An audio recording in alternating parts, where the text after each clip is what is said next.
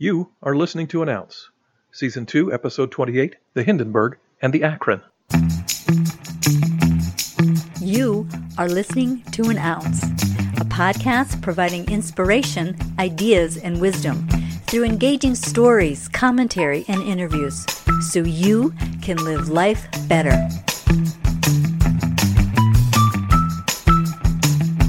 Hey, Jim Fugate here, and it's my privilege to share an ounce with you. During the early days of aviation, in the beginning of the 20th century, there was a lot of attention paid to the dirigible. This lighter-than-air design included helium or hydrogen to provide lift and propellers for thrust to move the craft forward. The advantages of the dirigible over airplanes was that the dirigible could remain aloft for hours, even days, and had an effective range approaching 5,000 to 6,000 miles. In the beginnings of the age of airships, they had great promise, but it was all new. Nobody really knew what to expect. There will always be failures and accidents that hadn't been planned for. That's the nature of being a pioneer and experimenting, of doing things nobody else has. Germany launched the LZ-129 Hindenburg in March of 1936. Germany used hydrogen as a lifting gas, which carried the Hindenburg safely for about 1 million miles. Unfortunately, the choice of an explosive hydrogen contributed strongly to the catastrophic loss of the Hindenburg about a year later, as it came to land at the end of the passenger flight from Europe to the United States. On May 6, 1937, the Hindenburg burst into flames as it approached its mooring mast at Naval Air Station, Lakehurst, New Jersey. Listen as Herbert Morrison of WLS in Chicago reports the event as he watched it happen. It's starting to rain again. The rain had cracked up a little bit. The back motors of the ship are just holding it just enough to keep it from... It burst into flames. Get it started. It's fighting, and it's crashing. It's crashing terrible. Oh, my, get out of the way, please. It's bursting into flames, and it's falling on the mooring mast and all the folks between it. This is terrible. This is one of the worst catastrophes in the world. Oh, it's like 400 or 500 feet into the sky, and it's a terrific crash, ladies and gentlemen. It's smoke and it's flames now, and the flame is crashing to the ground, not quite to the mooring mast.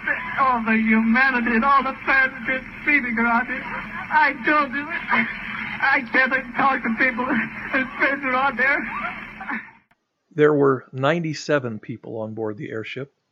Of those on board, there were 35 fatalities, and one more fatality among those on the ground as the fiery mass fell. The cause?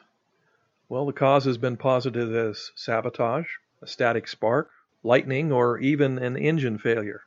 But it seems no one really knows for sure. The Hindenburg disaster is one of the most well-known in the modern world due to media coverage that was available to record the event. The event was reported in newsreels in theaters, pictures in newspapers, and the recording we just listened to. Due to it being witnessed widely by the public, through these reports, public confidence in dirigibles was lost, and the era of air travel on airships ended. Lesson learned? Explosive hydrogen as a lifting gas is a bad idea. However, the Hindenburg was not the first airship to crash, and it was also not the greatest loss of life. Rewinding a few years before the Hindenburg was even launched, there was another less-known disaster with over twice the loss of life. The U.S. military was interested and began serious development in the early 1930s of the dirigible lighter-than-air craft. In 1931, the rigid airship Akron was launched and commissioned as a ship for the U.S. Navy.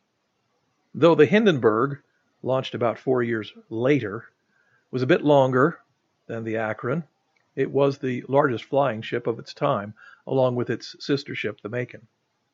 The Navy intended to use the airship as a spotting vessel and a scout, but it was also engineered to be used as an airborne aircraft carrier. The Akron was designed to carry 3 or 4 small fighter aircraft. The F-9C Sparrowhawk were biplanes that could be launched and retrieved from a specially designed trapeze bar that would be used to lower the plane down and outside the core of the airship and launch it. Then, with this same trapeze bar and a hook on the Sparrowhawk fighter aircraft, the airplane would be captured and lifted back into the hangar section of the airship, all while in flight. Though the capabilities of this flying aircraft carrier and observation platform were exciting, the Akron seemed to struggle with accidents regularly during its less than 3-year existence. The Akron had a successful maiden voyage on November 2, 1931. Then a few months later, in February of 1932, the Akron broke away from the large crew of ground handlers, holding it in place with ropes. It struck the ground and severely damaged the rear stabilizer. In May of 1932, the Akron completed a coast-to-coast flight. During the landing, it rose unexpectedly into the air and carried 4 of the sailors manning the ropes used to hold the airship down into the air. One let go soon enough, but 2 others held on too long and fell to their deaths, while a 4th was able to tie himself into the rope and was returned to Earth after swinging about below the airship for about an hour. Finally, on the evening of the 3rd of April, 1933, the Akron set off along the coast of New England. At around 10 p.m., the weather got bad, with gusting winds and poor visibility, and the airship was struggling to maintain altitude. At around 12:30 a.m., a wind gust came that was so forceful that the Akron's tail impacted the water, ripping it away, and the rest of the airship followed, quickly breaking up and sinking. 3 survivors were pulled from the water, from a crew of 76. A Navy airship flying over the seas had no life preservers. So here's the ounce. The beginnings of the age of the airships had great promise, but it was all new. Nobody really knew what to expect. This was edgy, unknown territory. For pioneers, there will always be failures and accidents. That is the nature of being a pioneer and experimenting, of doing things nobody else has. We've discussed 2 early airship disasters, and to us now, there are a few things that seem pretty obvious. Number 1, with the Hindenburg, explosive hydrogen as a lifting gas was probably a bad idea. And number 2, with the Navy's airship, the Akron, having life preservers available when you're over the ocean might be a good idea. At first, no one can tell the difference between a pioneer and a fool. And that's it, an ounce submitted for your consideration. Most of us have heard the story of Rosa Parks, a great civil rights activist in the 1950s that wouldn't give up her seat on the bus. Well, I've got a story for you that's similar, about a courageous young woman who just wanted to get to church on time. It happened almost a century earlier. I'm Jim Fugate, and I'll catch you next time. That's an ounce for now. Thanks for listening and subscribing to this podcast. Listen again for more information, ideas, and wisdom, an ounce at a time.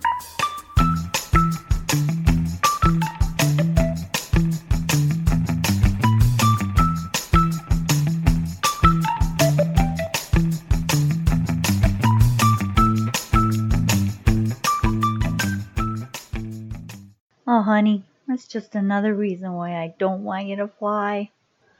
Dang it. Hey, check out our YouTube videos at youtube.com/@an-ounce podcast. That's youtube.com/@an-ounce podcast.